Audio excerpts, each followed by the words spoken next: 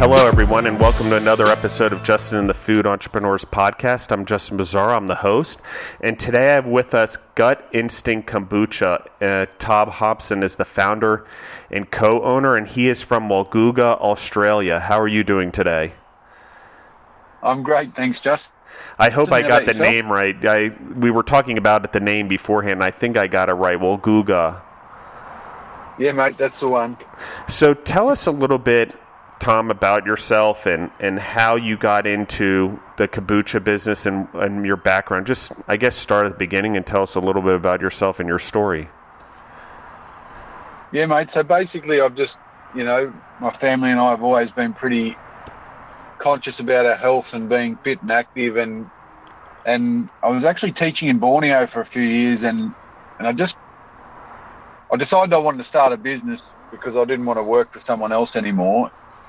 But I found myself just constantly sort of almost preaching to the kids about, having a healthy diet and, this sort of stuff. And my girlfriend at the time, she was Korean, and her mum actually, I lived with them, and her mum taught me how to make kimchi and fermented chilies, and I sort of felt the benefits and saw them and started to learn a bit more about it. And at that time I moved back to Australia, and it turned out Mum was making kombucha in little jars in the kitchen, and I thought, all right, maybe this is something I can do. So I just started, playing around, trying different, getting berries from the farms around here and different fruits and things like that, and trying to find some flavours and getting people to try them. And yeah, eventually I found a couple of flavours that turned out to be pretty good, and it just sort of snowballed from there, I guess.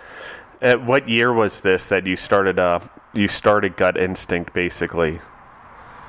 So I moved home at the end of 2014, so pretty much a bit over 4 years ago I started, and pretty much to the day, well, it was April or May of 2015 I got it into my first shop. So it took me from sort of January to April, May to sort of come up with some kombucha that was pretty good, and get labels and all the other stuff, and come up with a bit of a plan for it.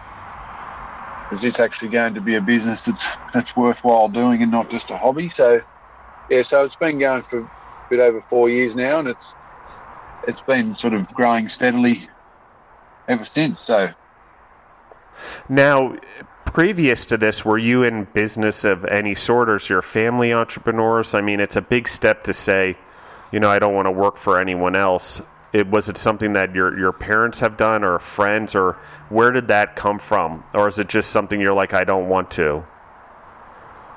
No, I mean, both my parents were probably risk averse. My dad was was a government employee, but did quite well in the timber industry, and Mum was a travel agent. And I guess for them, I'm not sure about your story in terms of your folks, but it's probably a bit of a concern for them, but they were very supportive and helped me out a lot when I first moved back to Australia, and yeah, so I don't personally have a lot of people that have done it, but I met a couple who live across the road who basically started they've got a design business and started it at the same time. So it's been really awesome to catch up with them each week and watch their business grow, and they're becoming leaders in their field of passive housing, which is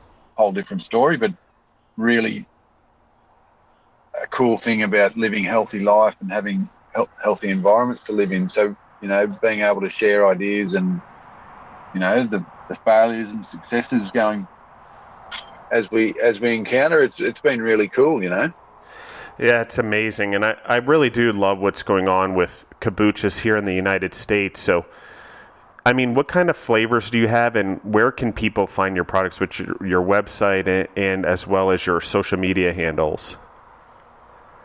Yeah, so I think kombucha is, as opposed to the States, it's massive over there. I follow quite a few people on Instagram, and I know I've met people, and and Australia is really heading that way. There's some big companies, big players that have come into the market, such as Coca-Cola's bought one of the companies. Frucor owns a kombucha company. But I mean, I guess personally, my brand is all about, I started out, I basically have two core flavours, and I'm sort of working on an extra one or two, but I have a ginger and lime kombucha and a passion fruit one, and they originally started out, we just grew them in my father's garden. We grew organic ginger, he had lime trees in the backyard, he had a passion fruit vine, and so now the lime's from an organic farm just nearby where I live, and he's growing passion fruit for me, and I get the passion fruit currently from up in Queensland, but and the ginger also from Queensland, but I'm working with a guy to get that locally as well, because obviously that's really important to me in being sustainable and as well as creating amazing products. But yeah, if you're keen to check it out, it's the website is www.your-gut-instinct, and yeah, I'm not sure about handles for Facebook and so Instagram. Mate. It's at I think it's at Gut Instinct. Is that correct? Gut Instinct Kombucha on Gut Instinct Kombucha. Yeah, and so the Instagram, which is where I'm focused now. Yeah, I guess for some reason that they nickname it handles here in the U.S. I'm not sure why. It reminds me of in the United States, each truck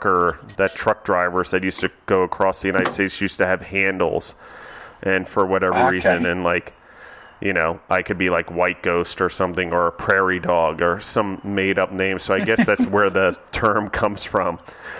But so tell us a little bit about how you came up with the name and your logo and where all of that came from, because I think the name is phenomenal. I mean, it makes complete sense with kombucha, considering it helps give you a healthy gut. But I also want to ask you a question on the health benefits of it, because you're very into it and it's important to you. But so how did you come up with a name first, and then what is all the healthy things that kombucha does, and why health means so much to you?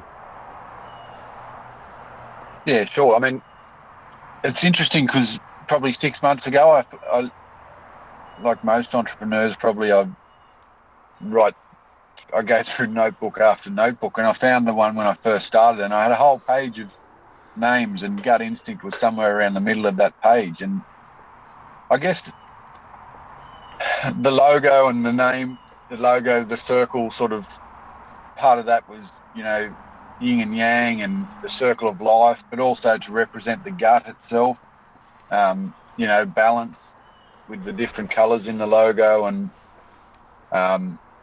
but the name itself, I guess, obviously it's about gut health, but and sort of at the time I didn't realise, but the gut's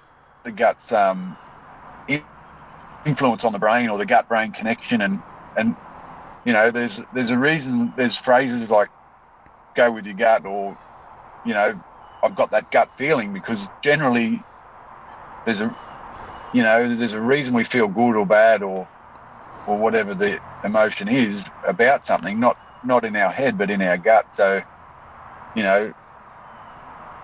sometimes it's easier said than done, but following that intuition, and that's a big part of how I live my life, is trying to engage with people about that I feel good about, and that I feel that are authentic and on a similar path to me, and that's what I want my brand to be. I want it to be authentic. I want people to be able to engage with me as the owner of the company, but also my product, and make them feel good. And sorry, I can't remember what the other part of the question was. No, it's all good. No, because I tend to compound questions, so I'm sorry, because my brain works fast sometimes, and I get all excited. I'm like a little kid jumping full of energy when I get behind the mic and do these podcasts. But I think I asked you about the health in particular, and how has it changed your lifestyle? I mean, you're in health food, and you're probably lived a healthy lifestyle before, I'm guessing, if you got into kombucha. But what is it that is important to you about the health aspect in the lifestyle? I mean, we talk about that a lot in the United States, so I'm not sure if it's the same in Australia, but how people are living healthier lives. So I didn't know if that's something that meant a lot to you, and you talk about being authentic. I'm just wondering, you obviously got in the business because you were living a healthy lifestyle and wanted to share that with everyone else. So how does it affect mate. you? Yep. Yeah, for sure. I mean, my family and I, we've always been, really active, which was probably our generation, 20, 30 years ago. As kids growing up, it was always just, you go swimming in the river nearly every day in summer, and you ride the bikes, and, Dad would take us swimming training, and he still swims every morning down at the beach here in Woolgoolga, and, we have like healthy green juices and stuff like this. So it's all, eat real food, not packaged and processed junk, and,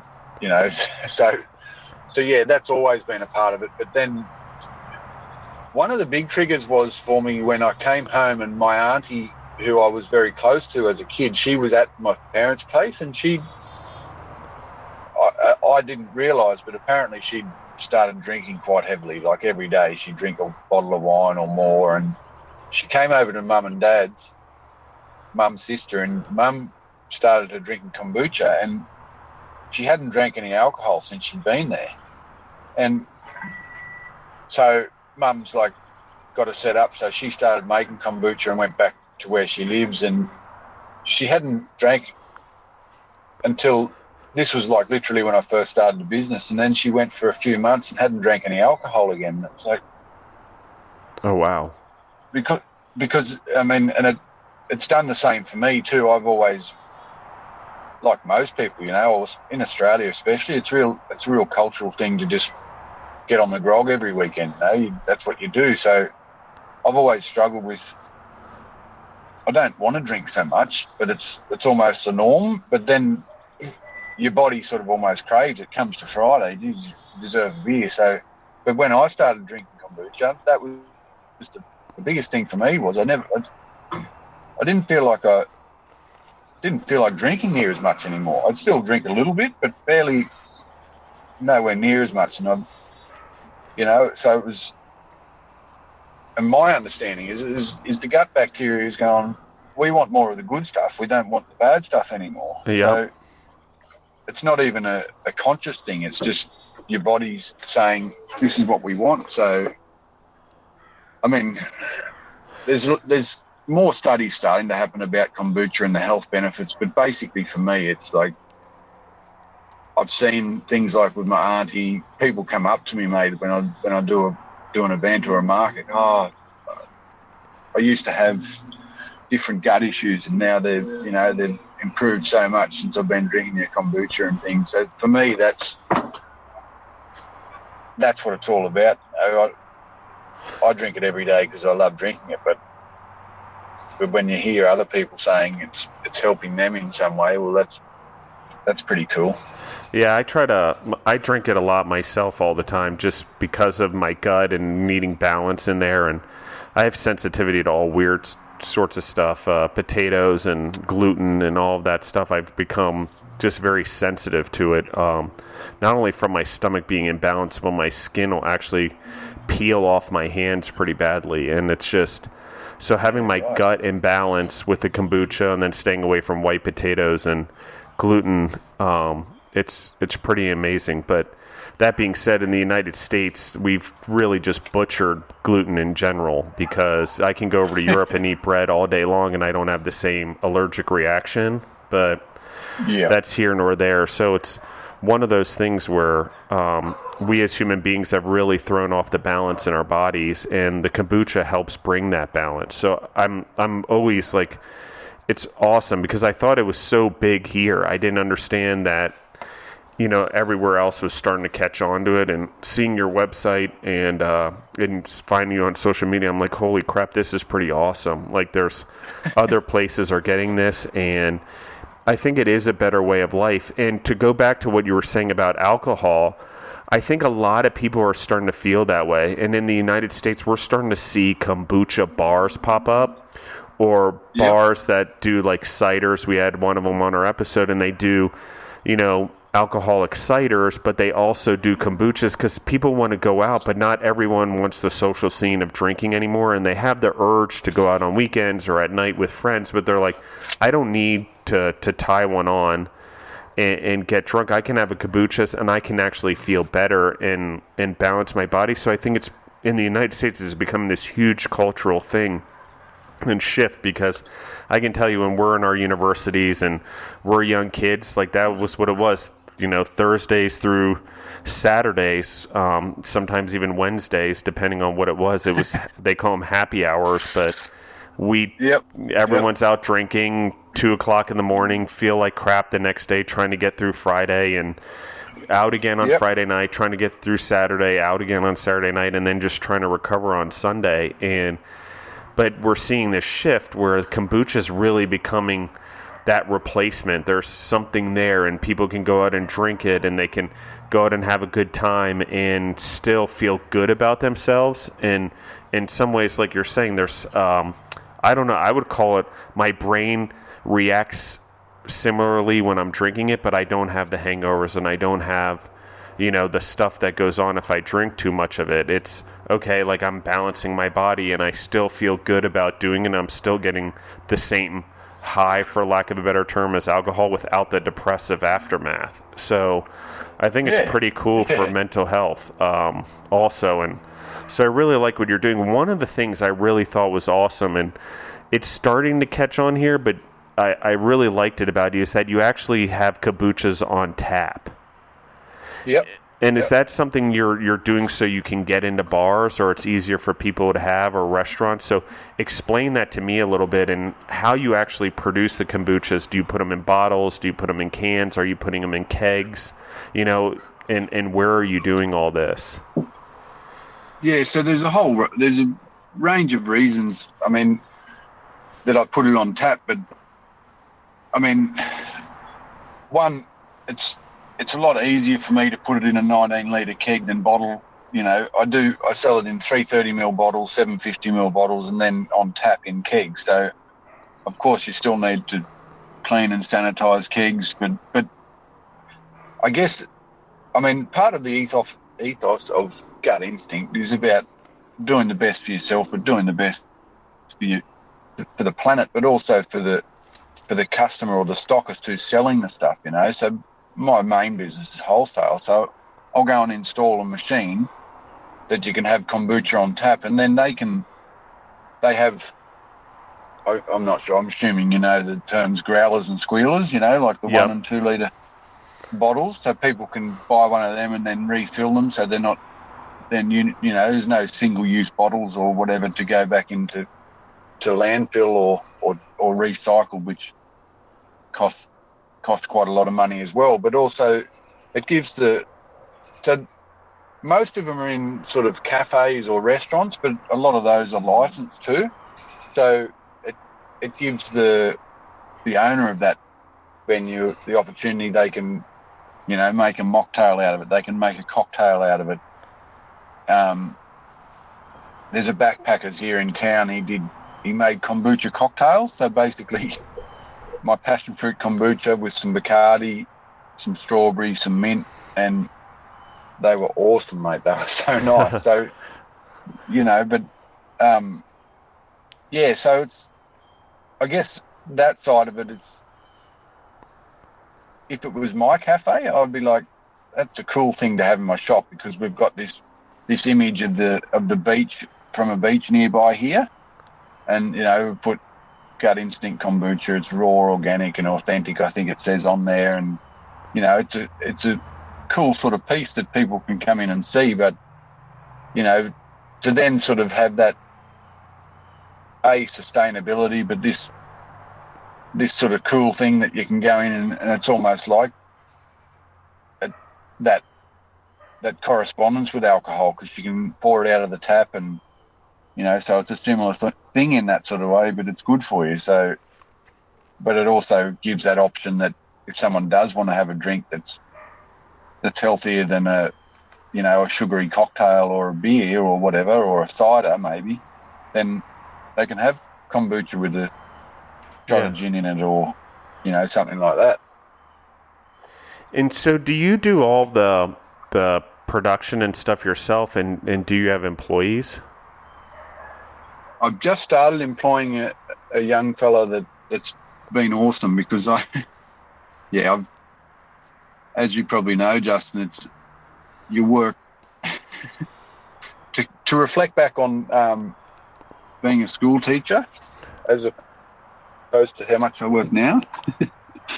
It's worlds apart, so pulling massive days. So now I've got a guy that's helping me with production so that I can start focusing on selling. And he's, yesterday we literally worked 12 hours straight and didn't stop, because he's just happy to work with me. So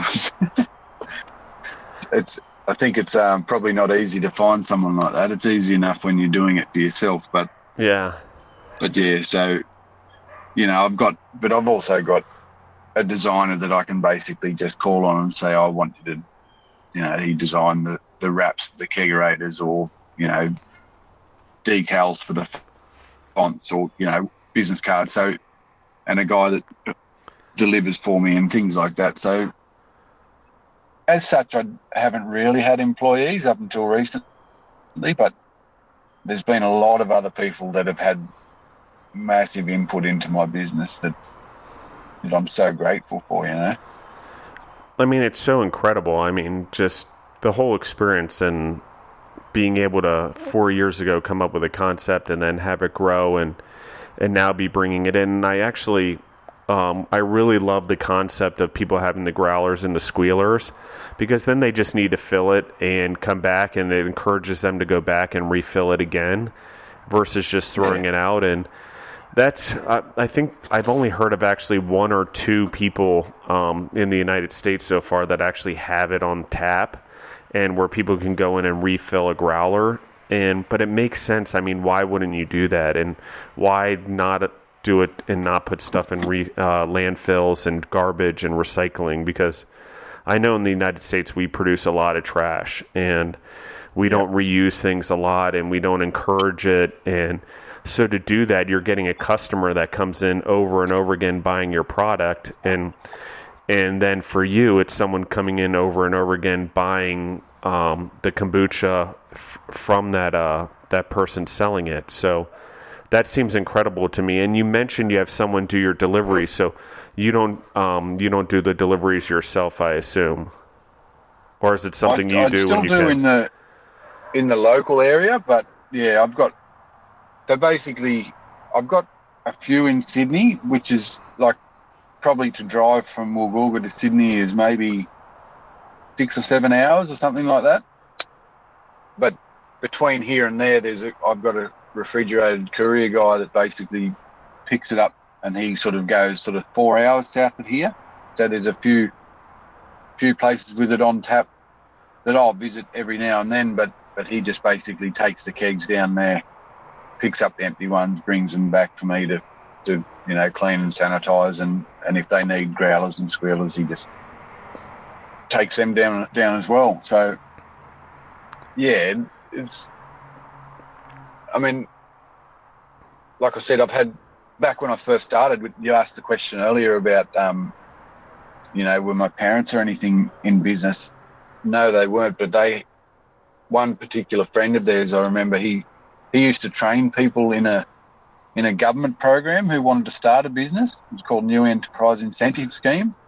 And I used to meet him, once a week, and we'd just go over, all right, and he sort of helped me create a business plan. And so people like that cost me a few coffees and a couple of dinners for them, but was so valuable, and just being able to ask for help and having someone there for you, I think, and a lot of people are too scared to ask for help. So I think that's so important. Definitely, mate. That's probably one of the biggest lessons I've learned is be open to advice and try and seek out people who have done it before. I mean, I didn't know he was a big numbers man. He was like, you need to work out what something's going to cost you and how much you're going to sell it for, and are you actually going to make money? Because, I look around and I see some businesses and you sit in a coffee shop, mate, and there's, there might be 10 people in there over an hour period and they've got 3 or 4 staff on. It's not rocket science to work out the amount of coffees you sell is not even going to cover your wages, let alone all the rest of it. But by having a simple plan at the start, well, that's going to become pretty obvious pretty quick, isn't it? Yeah, I mean, so many people do that. I mean, I'm glad he did that, because that's most entrepreneurs and we have a saying, at least when I work with people, I'm like, and they're 2 years in, I'm like, if you don't have the numbers worked out and you haven't figured it out and written out on paper and gotten your cost accounting down and where you need to make money and how many things you need to sell and cover your overhead, you're one of those businesses that falls apart within the first 2 years, like so many entrepreneurs do, because they don't actually know how much things cost, how much to sell it for, how much to pay people, and they sort of just rush in without putting the numbers on paper or writing a proper plan. Yeah. And even though you don't need to follow the plan 100% and life changes and you have to maneuver and pivot as a business owner, but the thing is you still have to do the exercise and know where the money's going, because it'll be time before you know where you're upside down and losing money and you can't figure out how to get out of it. And you'd rather be ahead. You're better off at zero than in a negative, for sure. Yeah, I mean, it takes money and it takes time. It's, as you know, mate, to actually start a business, if you want to put everything into it, with my business, I decided I'm going to quit my job and I'm going to start it, but I'm going to go full on at it. So you sort of, I'd budgeted to do that because I knew I wasn't, possibly, if it didn't work, I might not make any money for a year. So you're sort of forfeiting whatever your wage is, $50,000 for the year, plus whatever money you put into the business. So it does cost money. So you don't want to be going into it going, oh, well, I'll just start selling flowers and hope people buy them. Or, it does take that forethought and what are things going to cost you and how much am I going to be able to make out of that? What's my time worth? How many people don't? I sort of, when I first started, that was a big lesson. I sort of valued my time greater than it probably was worth, so that if things go wrong or things take longer than they should, then, that was sort of built into the product price, so that I know I'm actually making money when I'm around there for 12 hours straight bottling or cleaning or whatever. And so I'm going to ask a question then. I mean, did you borrow money to start the business, or you're like, I have the money, I'm going to start it with myself and work myself, and then that way I don't need to be in debt? I mean, in the United States, so many people take on all of this debt before they start a business, and it becomes this hindrance. And while they may be able to grow a little bit faster at the beginning, it often becomes a hardship in the long run. So is that something you did? And I don't know how it works in Australia, but they do a lot of small business loans here in the United States. Mate, money's a lot harder to come by now than it was 4 years ago, but all over the world. But I've always lived within my means. I've never been one to go and use a credit card and spend money I didn't have. So I've always been reasonable at saving but spend money to enjoy life as well. But I'd kind of planned for. I'd actually started a website around health and sort of nutrition. Probably, when would that have been? 2013, I think. I just went for a holiday for 2 weeks in the Philippines surfing and just spent the whole time building a website. Right, so I'd planned, and at that time I was like, all right, but in the next year or two, I'm going to stop this job, and I'm going to have enough money so that, like I said, I could put everything into it for a year or so, and worst case scenario, I forfeit that year's wages because I haven't got a job, and it might cost me 10 grand or whatever it would, but thankfully I was able to get help off a lot of different people that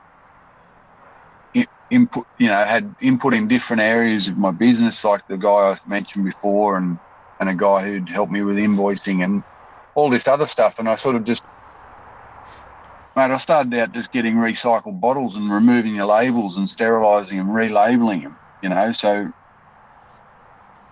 my mum still says, I still remember you down there at 2 o'clock in the morning with bottles clinging around, so whereas I feel like that was the hard way of doing it. The easy way is I'm going to borrow a bit of money and buy pallets of bottles, spend a couple of grand. But my idea was I had the time at that point, so I did those things. I built signs for my market stall and this sort of thing instead of buying it, and then as it grew, I could then use that money to start buying bottles and start investing in different areas so that I grew my business. So I didn't obviously make a lot in the first year, but then sales started to pick up and it went from there. And so, I mean, how many places are you in around Australia? How many places serve your kombucha? And obviously they do it in retail, like in the bottles as well as the kegs. Do you have any idea? Yeah, so currently I think there's probably around 80 venues that have my product. From some of them sell the 330 ml bottles, some sell, those in the 750 ml bottles, some have the kombucha on tap. There's probably at the moment now somewhere between 20 and 25 that have my kombucha on tap, I think. And that ranges from a couple down in Sydney, basically up the east coast, to just north of where I live, to another sort of seaside town. But generally my main business is through, I think in the States you call them whole food stores. It's like there's a particular chain in Australia called Go Vita Australia, and they sort of sell, like cosmetics and, organic products and, like mueslis and all this sort of stuff. So I have it in a whole bunch of those, and they all have it on tap, and it's quite successful. So, but now just starting to move into more bars and restaurants, and like I was saying before, have that option of giving the venue a bit more opportunity to make a bit more money by sprucing it up a little bit, and maybe putting some mint or lime or some sort of garnish in it and selling it for a little bit more, or making a cocktail out of it, and that it gives them the opportunity to make quite good profit margin, but also obviously providing the customer with a great product that they enjoy. I think that's an awesome idea, and like even maybe like a little recipe guideline book, because you mentioned the passion fruit with the alcohol and the beach and all that, the passion fruit kombucha. So I think that's, I mean, there's probably so many things you could do with kombucha. I didn't actually think about it, but there's probably all these different like recipes and bar mixes, both alcoholic and non-alcoholic, that you can use kombucha with. And so I don't know if that's something, but it just came to mind that that'd be really cool to have something to hand out like that and do something like that. And I know in the United States that's become quite popular with food and stuff like that. People supply recipes when they supply the products, but I didn't, or alcohol, but I've never thought about it with kombucha, but it would make sense for sure. That being said, what are your future goals for the company, and where do you want to grow? And you mentioned more bars and restaurants. Is that your focus right now? Yeah, so sort of back to what you said, we've literally just gone through a whole rebrand. So basically, I think it was end of January, early February, we've just sort of got new labels on the bottles, new wraps for the kegerators, a whole new look. This sort of the image of the local beach that's on the kegerators, and sort of that summery, cool, healthy sort of. Hopefully, that's the message it's getting across, and attracts people to want to drink the product, because that's sort of what we portray, and I guess authenticity and raw, organic, and all that sort of thing. So from that, we've sort of made some different signage and sort of table cards and things. But then moving forward, sort of to freshen it up over the next 3 to 6 months, then we will introduce and take those table cards out and hopefully add some mocktail or cocktail recipes that people can put on their tables at restaurants. Or so do you literally mean then there'll be cards for the bartenders, or is it something you see that you'll put with the kegerator when people refill their growlers that they can take with them so they can take home and do recipes? How do you sort of envision that going, just for clarity for the audience? So more just for restaurants or bars, just to have on a table, so that it's sort of sitting there when they sit down to have a meal or have a drink, and they can just see on one side it'll just have a picture of Gut Instinct kombucha, and then on the back it might just have cocktails, and then it might have the one I explained earlier, and then there might be another one with the other flavour. So as such, I probably steer away from having flyers and things that you can take away, because I've done it in the past, and I don't think they get read a lot of the time. It's probably a bit of a waste of a resource. So basically have a little bit of information there, not too much, at the place where they can purchase it, so that customers understand the product. And then if they want more information, then they can go to the website or have a look on social media and find that out. Yeah, I think that's actually an excellent point, is a lot of people do waste money on flyers or take-home stuff for people, and people just set it down and then never look at it, and then the next time they see it, it's when they're throwing it away.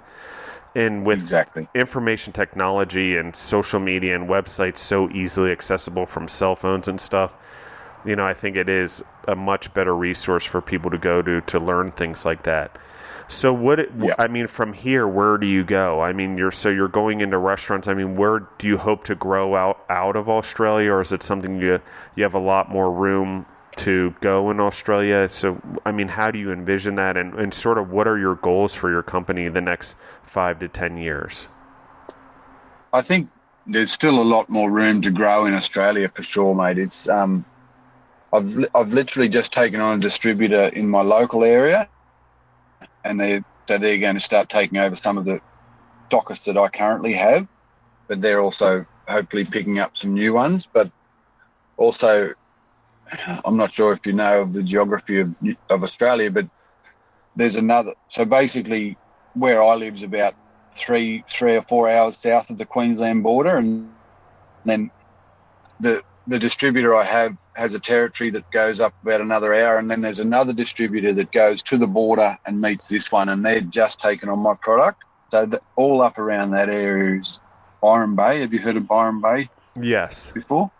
Yeah. So up around that area, I'm literally I sent my first pallet up there last week for this distributor, Bidfood. So I'm going to go up there, go around with the sales reps and see how many stockists I can pick up there. So I know there is a company up there called the Butcher of Byron, which has got a pretty strong foothold, but I've been told my product's a fair bit better than theirs. So I'm looking forward to getting up there, and it's my goal's not to become some global company, because I see other companies doing it, other kombucha companies, and I'm sure they're doing well, but I mean, how much better do you want to get bigger, and how much more money is it going to be worth? And also a really important thing is the product itself. I mean, there's a couple of beers in Australia that started out as craft breweries, and their beer is not the same as it used to be. They've expanded dramatically, and they're sort of nationwide now, and and having their beer a couple of years ago to now, there's no comparison. So, it's not easy, and I know other kombucha companies are doing it too. They're not doing it the same. They're not doing it authentically. So if you want to get to some massive scale, you can't. You can, but it's extremely expensive and labour intensive to have authentic kombucha produced with real, natural, raw ingredients, as opposed to using a kombucha concentrate, adding some sort of natural flavours and essences and forced carbonating. It's a different product, and it's great that those products are out there for people who want to drink and think they're being healthy, but that's not who I want to be and where I want my brand to go.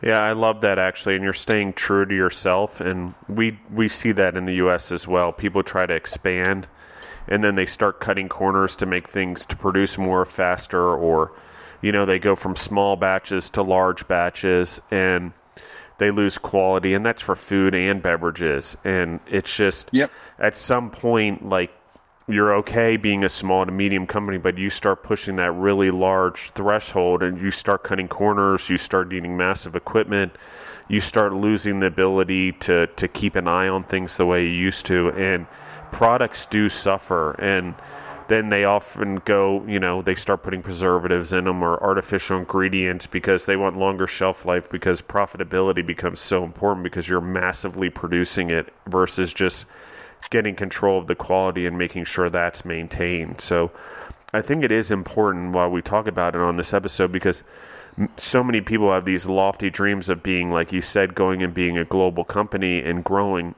But what they don't realize is the sacrifices made. I mean, it's not only a personal sacrifice, and for what, and how much more money do you need? I'm not saying we shouldn't strive for money or goals or things like that, but what I am saying is you want to weigh the options, and staying true to the quality and things like that is really, really important.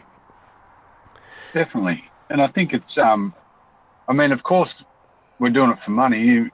That's what makes the world go around. That's the world we live in. But like you say, how much, the way I look is, how much money do I need? I've got a really good life. I live by the beach. If I want to, I can go and eat out. I don't want for a lot, but I also, part of it is a financial decision. Do I want to spend a lot of money and expand a heap to probably, have an inferior product, but also the headaches that go with it, and is it going to make me a ton more money? Well, I don't know. Maybe it will, but maybe it won't either. But then what are you going to do with that anyway? So, yeah, and expansion costs cash flow. People suck up a lot of cash in their companies if they try to grow too quickly, and you tie up a lot of cash, and then you take on debt that you normally wouldn't take on if you want a loan, and it's just, it has to be organic, I feel like. And when you rush into it and you try to grow too quickly and you do things like that, you lose the quality of your product. You lose the loyalty, I feel like, by a lot of customers because of that quality difference, the ones that got you there. And while you may make a lot of money short terms, your brand doesn't stay around very long. I feel like after that point, in a lot of cases, it either gets bought by another company and it's just another brand in the line, which is okay. People make money on doing that, so I'm not against making money in any way. I think it depends on who you are and what your goals are in life, and then that's how you live. If someone said to me that wasn't an entrepreneur, I'm good where I am and money's bad and I don't need it, I'd be like, well, you need to figure out your life and balance your life. But when we start making money as entrepreneurs, we get to make that choice, and that's the beauty of it. So the ability, like you're saying, is you're making money, you're in a good spot, you're growing the way you want to, that's authentic to you.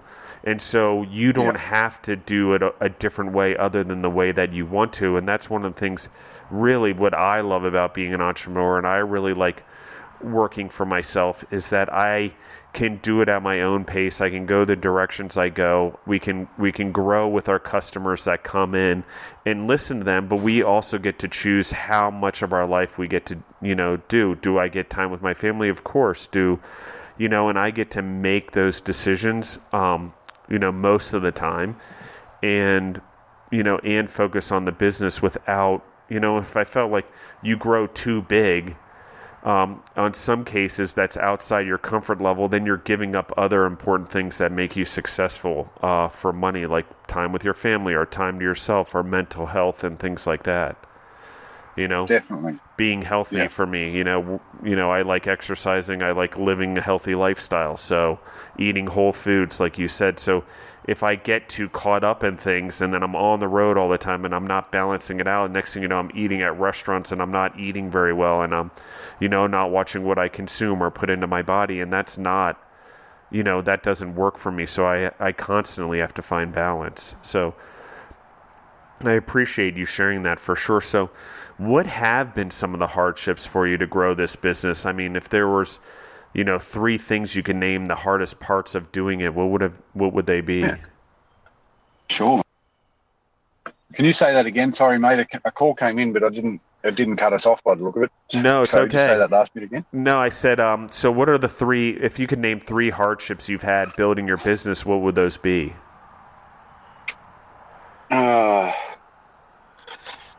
I mean, where would I start? I mean,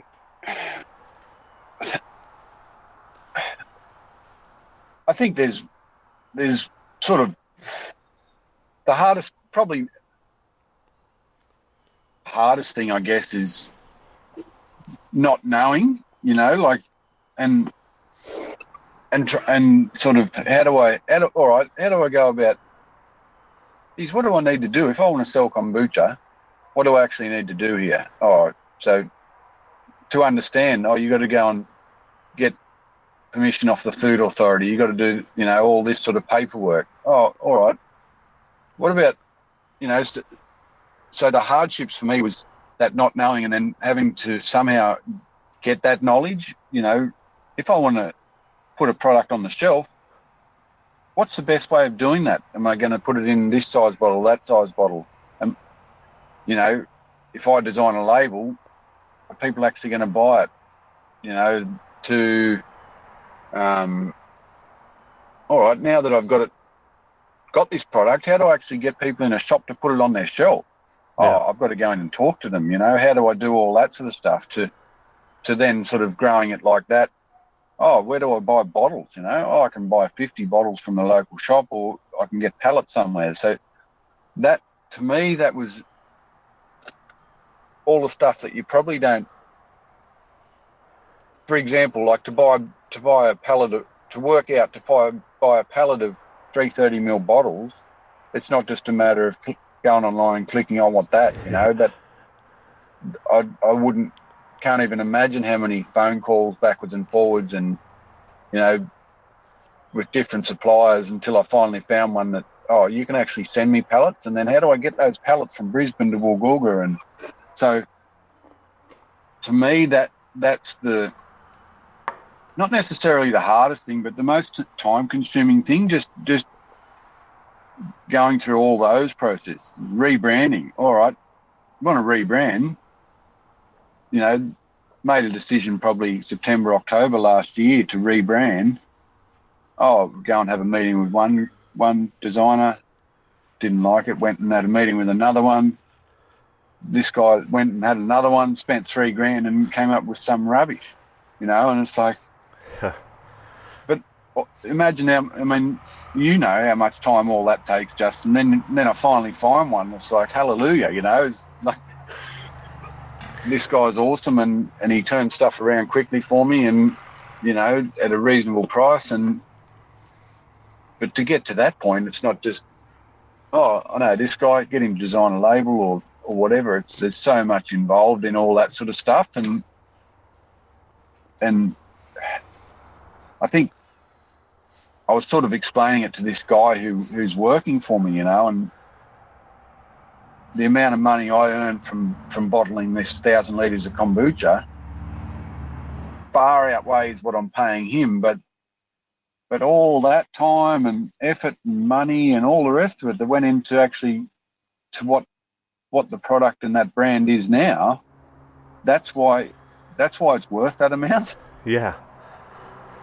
Yeah. I think it's, and I love it, and I like pulling the threads out of things. And I mean, one of the most important things, like if I look at it and I take a step back as an entrepreneur, the thing that happens, and and I majored in business, and I went and got a graduate degree in business as I was an entrepreneur because I thought I needed to learn more, and I was thirsting for more knowledge. But really what I learned out of all of it was that there's nothing like hard knocks. And while someone may recommend someone to do business with or recommend someone to do marketing with, if it doesn't mesh with me or my personality or the way I envision my goals as an entrepreneur, then it doesn't work. And there's really nothing like learning it yourself, the school of hard knocks, going through and falling down and learning as we go as entrepreneurs.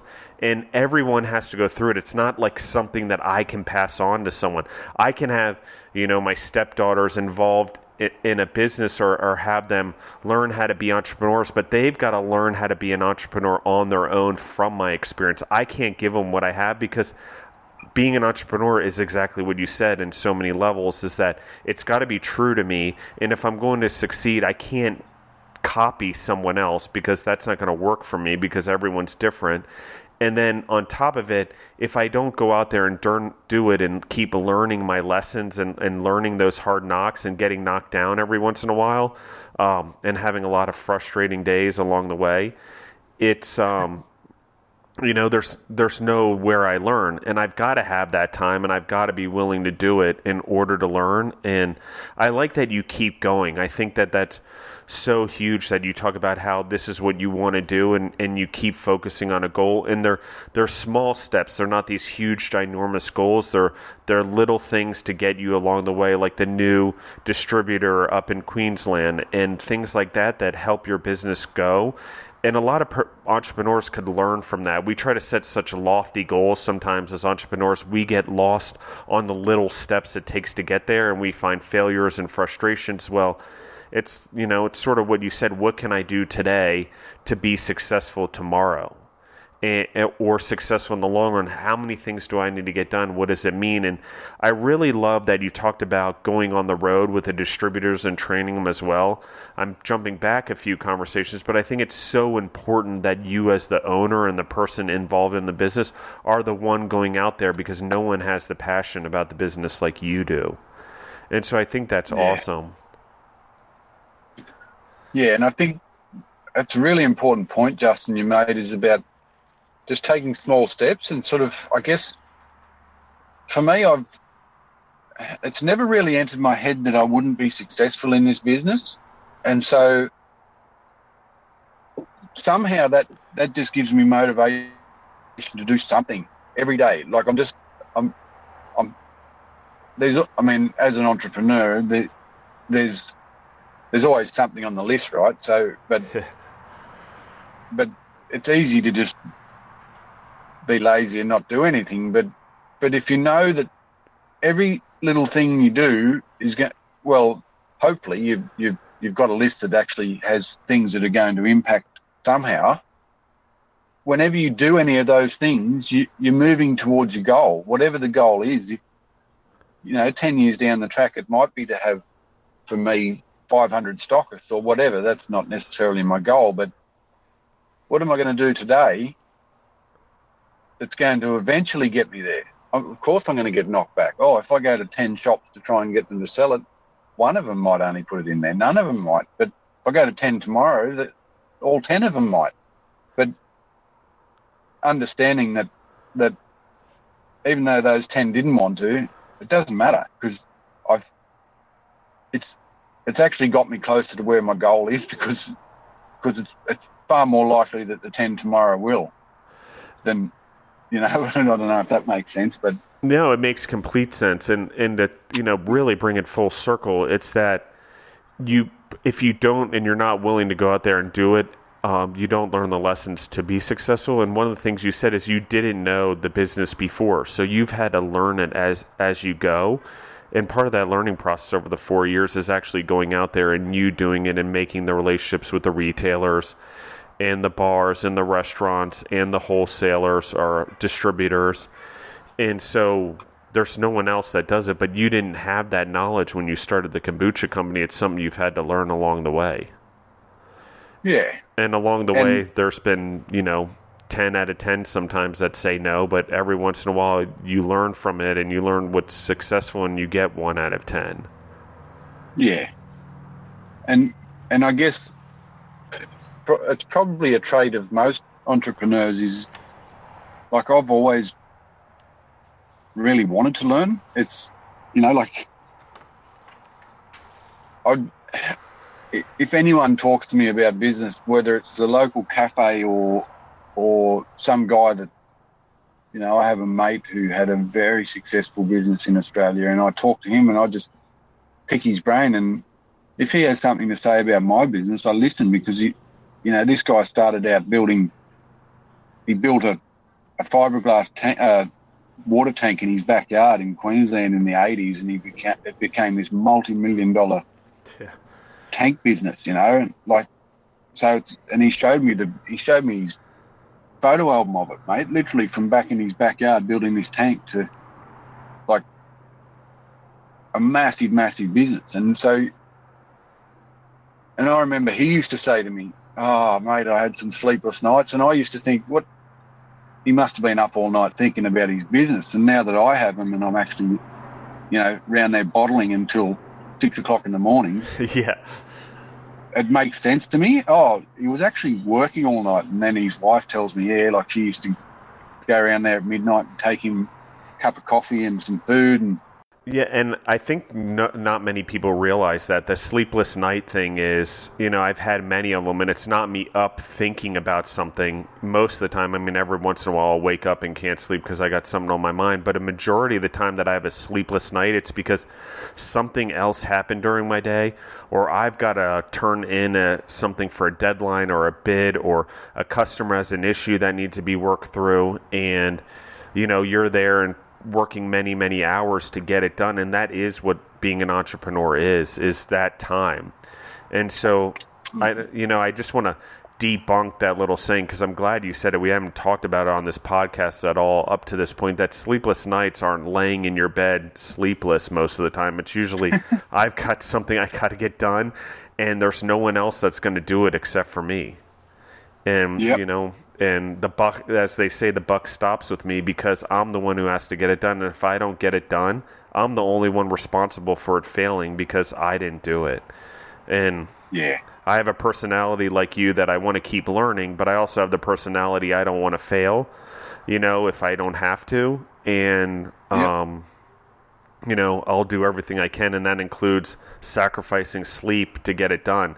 And even sometimes I'm like, okay, I promised my family I would spend time with them for 8 hours, so I will go that 8 hours during the day knowing I'm going to have to be up at night and work longer while everyone's in bed sleeping, but I wouldn't give up that time with them for the world. So on one side, I would say that I could have not had a sleepless night sometimes, but it's a personal preference for me. I'm willing to do it. I'm willing to do it because I know it has to be done. And at the end of the day, if I didn't succeed or I didn't get something, it would have been because I fell short and didn't stay up. So I do like that you said that. But I want to continue where you were saying, because I sort of jumped in on the conversation. And you started talking about being up all night and what happened. So, and doing bottles. I mean, is there a lot of that in your business?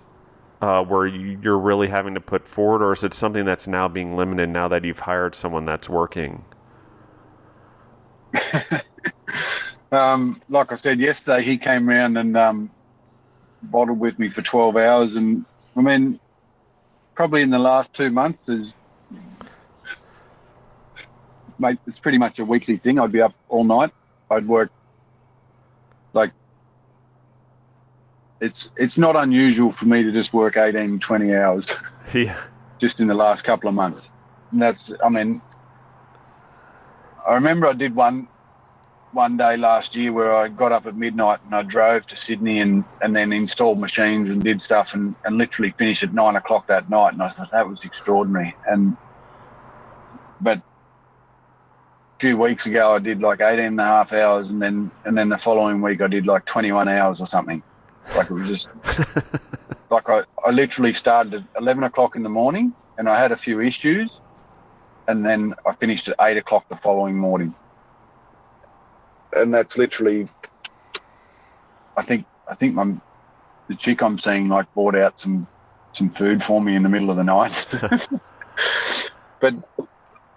And I said to Benny, the guy who's working with me, it was last week or the week before, I'd been out all day like putting new wraps on kegerators and it was like 5 o'clock in the afternoon. I messaged him, I said, mate, I'm going to go back and bottle, right? If you want to, you can come around. He'd been working all day at the Backpackers. So at 6 o'clock we started and he left at 1 in the morning and then I finished at like 2:30 in the morning. But it's for me, it's awesome to find someone who's willing to do that because I think I said earlier, it's easy. It's not easy, but it's a lot more motivating for me to be stuck doing that and know that I'm building my business or making money than someone else. So, but it's just, once you get into it, you just do it, mate. As you know, it's just you just do what you got to do whether it's to have time with your family or just know that you got to get stock out or so that you can have a sleep in tomorrow. Yeah, exactly. And I want to just say something. I mean, one of the things we had another entrepreneur said on the program is that we're willing to work 80 hours instead of working 40 hours for someone else. I think that's, exactly what we're saying. But the other part is there's so much more satisfaction in getting things done. And when you work those long hours knowing you did it and it's benefiting you and the business that you're trying to build, there's a lot more there than just a financial benefit. I think a lot of it has to do with how amazing the experience is in general. So that's pretty cool. And I think, Justin, it's interesting because I reflect now back on that sort of first and second year, and I was still doing it at home, and I'd bottle like half the amount, and it'd take me like 10 or 11 hours, and I remember finishing up, and how good it felt to that sense of satisfaction. And I think it's like anything in life. You can't expect I'm going to leave a job as a 9 to 5 job and then all of a sudden have it in you to be able to go and do some monotonous task for 15, 20 hours. Or exercise. You have to build up to it somehow. But yeah, like you say, once you get to that, once you finish it, it's pretty satisfying knowing that it took a fair bit of motivation and perseverance and determination and all the rest of it, and you're building your own thing. Yeah, and I think it's so amazingly important that we understand that is a big difference between entrepreneurs and everyone else. There's people out there that are happy just the 9 to 5 job, as we would say, and or 8:30 to 5 or whatever your time is. But the thing is a lot of people just see that an entrepreneur works for themselves or that they control their own destiny or they've had success financially. But what they don't see is the amount of time that is actually put into doing it. And it's a choice, and not everyone is built that way. I can name a lot of people that I know and friends and family members that they don't want to work. They want to leave at the end of the day. When 5:30 hits, they turn off the work switch and they turn on the family switch. And there's a clear line. That's not the life we live as entrepreneurs. It's that business travels with you wherever you go 24/7. And it takes a lot more to balance it. And then in a lot of ways, we involve the people around us because that time as an entrepreneur or whatever we're doing, that's the time we get with people is during the business. I mean, I grew up that way. My family was entrepreneurial, and time spent together often was doing stuff like that. So it came a little second nature to me. Actually, I had a little bit of a shock value when I went to university, is that not everyone had that same mentality of working for yourself and putting in the extra time and working together. I was like, wait a second, what's going on here? And even though I had friends and stuff that didn't grow up that way in high school and middle school and stuff like that and grammar school, it was still a little bit like, wait a second, like, why, I don't understand. Why don't you want to work harder, or why don't you want to perform better in your jobs and things like that? So it's different, and I've enjoyed talking to you for sure in your experience, and I got to figure out how I can convince Deborah and my kid or my stepkids to fly to Australia. It is something we want to do, and we'll come visit you guys for sure. Maybe now that I've done Definitely, a podcast, we'll say that we have to try the kombucha. And Tom, I do really want to continue to tell your story and hear how Queensland is going and the expansion and how the bars and restaurants go. So I would love to get you back on the show over the next year and continue to tell your story, if that's okay with you. For sure, mate. Yeah, no, I'd love to. The development application actually got approved last Friday for in our town here. There's going to be my brewery and a beer brewery being built. Oh wow! So yeah, it's pretty exciting times, and the guy that's building the beer brewery, you may even want to talk to him or the developer at some point, because he makes amazing beer, and so that's all happening in the next sort of 4 to 5 months. We hope to be in there, and it's that's pretty exciting for us and the whole town, so. Well, and since I'm in control of the time on the podcast and I get to run it as the entrepreneur of it, I'm actually curious about it. And one is I'd love if you passed on the brewery guy's name and information to him. Sure. Mine, you're welcome to pass it out, and I'd love to talk to him as well. But is it something that the developer came to you to do, or is it something you went to them, or is he's trying to bring a brewery and the kombucha into one location? I'm sort of interested in what's going on there. And if you don't want to say now, we want to leave it as a cliffhanger for next time, I understand. But if you wanted to wait. But so what made you decide to get into what we would say brick and mortar versus just the distribution and production of the kombucha?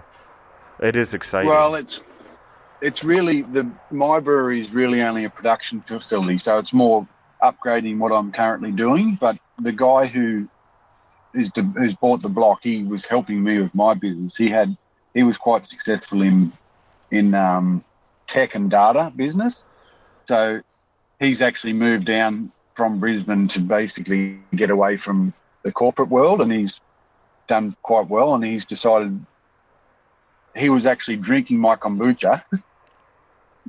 And he was spending so much money on it that I met him through the beer brewer, and he was like, mate, how do I get this on tap at home? And so we got talking, and so he has it on tap at home and he loves it. And then he really loves my mate's beer as well. And then, I'm not sure of the whole full story about how it all sort of happened, but basically he started helping with my business, bought this block of land, going to build a brewery there. Oh, hang on, why don't you build your new facility on the land? And so it sort of evolved from there. But yeah, mate, next time there's going to be so much happening with it, as it obviously once it gets built, and obviously there's going to be some frustrating times in the next few months as that all happens. But yeah, I'd love to talk to you again about how things have progressed and how that all happens. Yeah, it's so exciting, actually, and to have that type of growth and type of opportunity. And I've really enjoyed talking. So the audience knows I'm in California right now, and so the time difference to Australia is about 17 hours. So trying to coordinate a call and all that, I got a real taste of business again on an international level, just trying to coordinate the time alone and make sure we both had it correct. And we did it all through technology, which is kind of incredible, all through direct message on Instagram, which, is quite the tool these days. So, But Tom, I really wanted to thank you. I mean, I'm so grateful that you took the time, and especially since you're in Australia, just to believe in what we're doing and come be on the podcast to share your story. And I want, Gut Instinct and Kombucha, I love the name for sure, and I'm hoping again to get to Australia to try it. So I just wanted to say thank you very much for taking the time for sure and working through all the technological barriers we've had to face. Mate, I really appreciate your time and chatting, and to learn more about you and what you're up to. It's awesome for me. I mean, yeah, and obviously figuring out the time so it works for both of us. But you're more than welcome, mate. Come down. I'll look after you, and yeah, it'd be awesome. And I know it's a long way to the States. I've never actually been yet, so yeah. But, well, if you ever make your way up here, we'll take care of you too. Colorado's probably not the place you would go, but maybe if you like skiing and mountains and outdoors, it is the place for you. There's a lot of fun we have here, and we certainly enjoy it for sure. Yeah, I've heard it's a beautiful part of the world. So yeah, it is, and I like it, and. I want to just, all the audience, I mean, if here's, Tom's taking his time to be on the podcast, and I'm taking my time to do it all. What we really are just looking for is if you like and you're learning from what we're saying, just share it with someone. That's all we ask. We're not asking for anything in return or even a pat on the back. I think we're just helping other entrepreneurs and giving away knowledge so people can grow, because as we discussed on the podcast, it's hard knocks, and if we can learn from other people to make those hard knocks hurt a little less, I think it's so important. And there's so many business people out there like Tom around the world that are entrepreneurs and have a different view of life and work ethic and things like that I think we're really on the verge of changing the world. So if you really like what we're doing and you like Tom's episode, 1, obviously go to Australia and try his kombucha. But 2, share the episode and share what we're doing here on the podcast, because I think it's so important. And again, I'm so grateful for all the entrepreneurs like you, Tom, that have been on here and taken the time.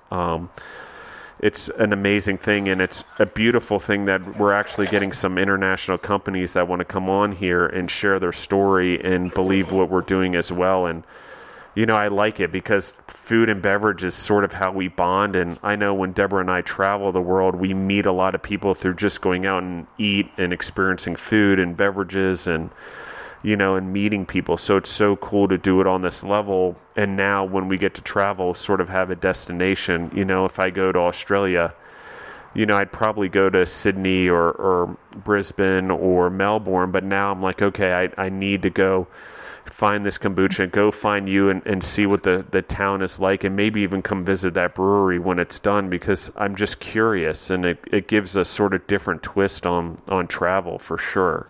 So, mate, if you come to Australia, you got to come to Woolgoolga. Seriously, I'm sitting at the beach right now, mate, and it's a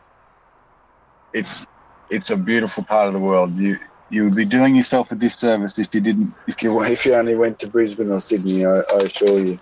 Well, I'm going to take you up on that, because Deborah and I are the people that when someone offers us to go somewhere, we're on a plane. The benefit of traveling as much as we do is we have lots of mileage to travel. So you might end up seeing with us when people offer us, we're like, you just be careful, because when people offer us, we are the ones who take you up on it. If it's not now, it'll definitely be in the next few years. So. I'm serious. That's and my birthday's sure. coming up this winter, and Deborah's been asking me what I want for my birthday and trip. So, Australia, it's summer there when it's winter here, so that would be pretty awesome to go there next winter. So you may be seeing me next December and January. For sure, mate. You are more than welcome. You just let me know, and we'll I'll teach you how to surf if you want, even though I don't get much time to do that, but we'll work it out. Yeah, I'd love to. And I love surfing, so any way I can and get out there and do it. I actually grew up on the East Coast, so in Maryland and around the water, and grew up around the beach my whole life. So Colorado's a little bit different. There's no ocean here, and it's mountains, so I've had other activities I'm interested in, but I would love to go and definitely come visit. And thank you again, Tom. And I can't tell you how appreciative I am again. I keep saying it, but it really means a lot to me that you took the time to get on here and conversate with us and tell us your story. No, I appreciate it, mate. It's nice that someone's interested, and I'm keen to learn more about you and what you do, and what you're doing is you're doing some pretty amazing things over there. So it's good to talk to like-minded people that are trying to do good things in the world, and obviously hopefully make a bit of money to enjoy life along the way, because that's what we're here for, to enjoy it. But if we can have an impact and help others, live a healthy life, and hopefully be good to the environment along the way, well, that's what it's all about, isn't it? Yeah, I agree 100%. It's what we're here to do, and I think there's a whole thing going on with entrepreneurs like us, particularly in food and beverage, that we're able to really help the world, and everyone needs to eat and drink, and we can live healthier lives, but we also can take care of the environment around us and the people around us doing it, and just become a better place and a better planet, and leave the world a better place than we found it, for sure. So yeah, that's it, mate. Well, thank you again. And thank you to the audience for listening in. This is Justin and the Food Entrepreneurs podcast. On social media, you can find us at Justin and the Food Entrepreneurs. And if you want to be on the podcast, email me. It's justin.bizzarro@gmail.com. That's BIZZARRO@gmail. And everyone have a great day. And again, please share it. Please share it with your family. Please share it with your friends. Thank you.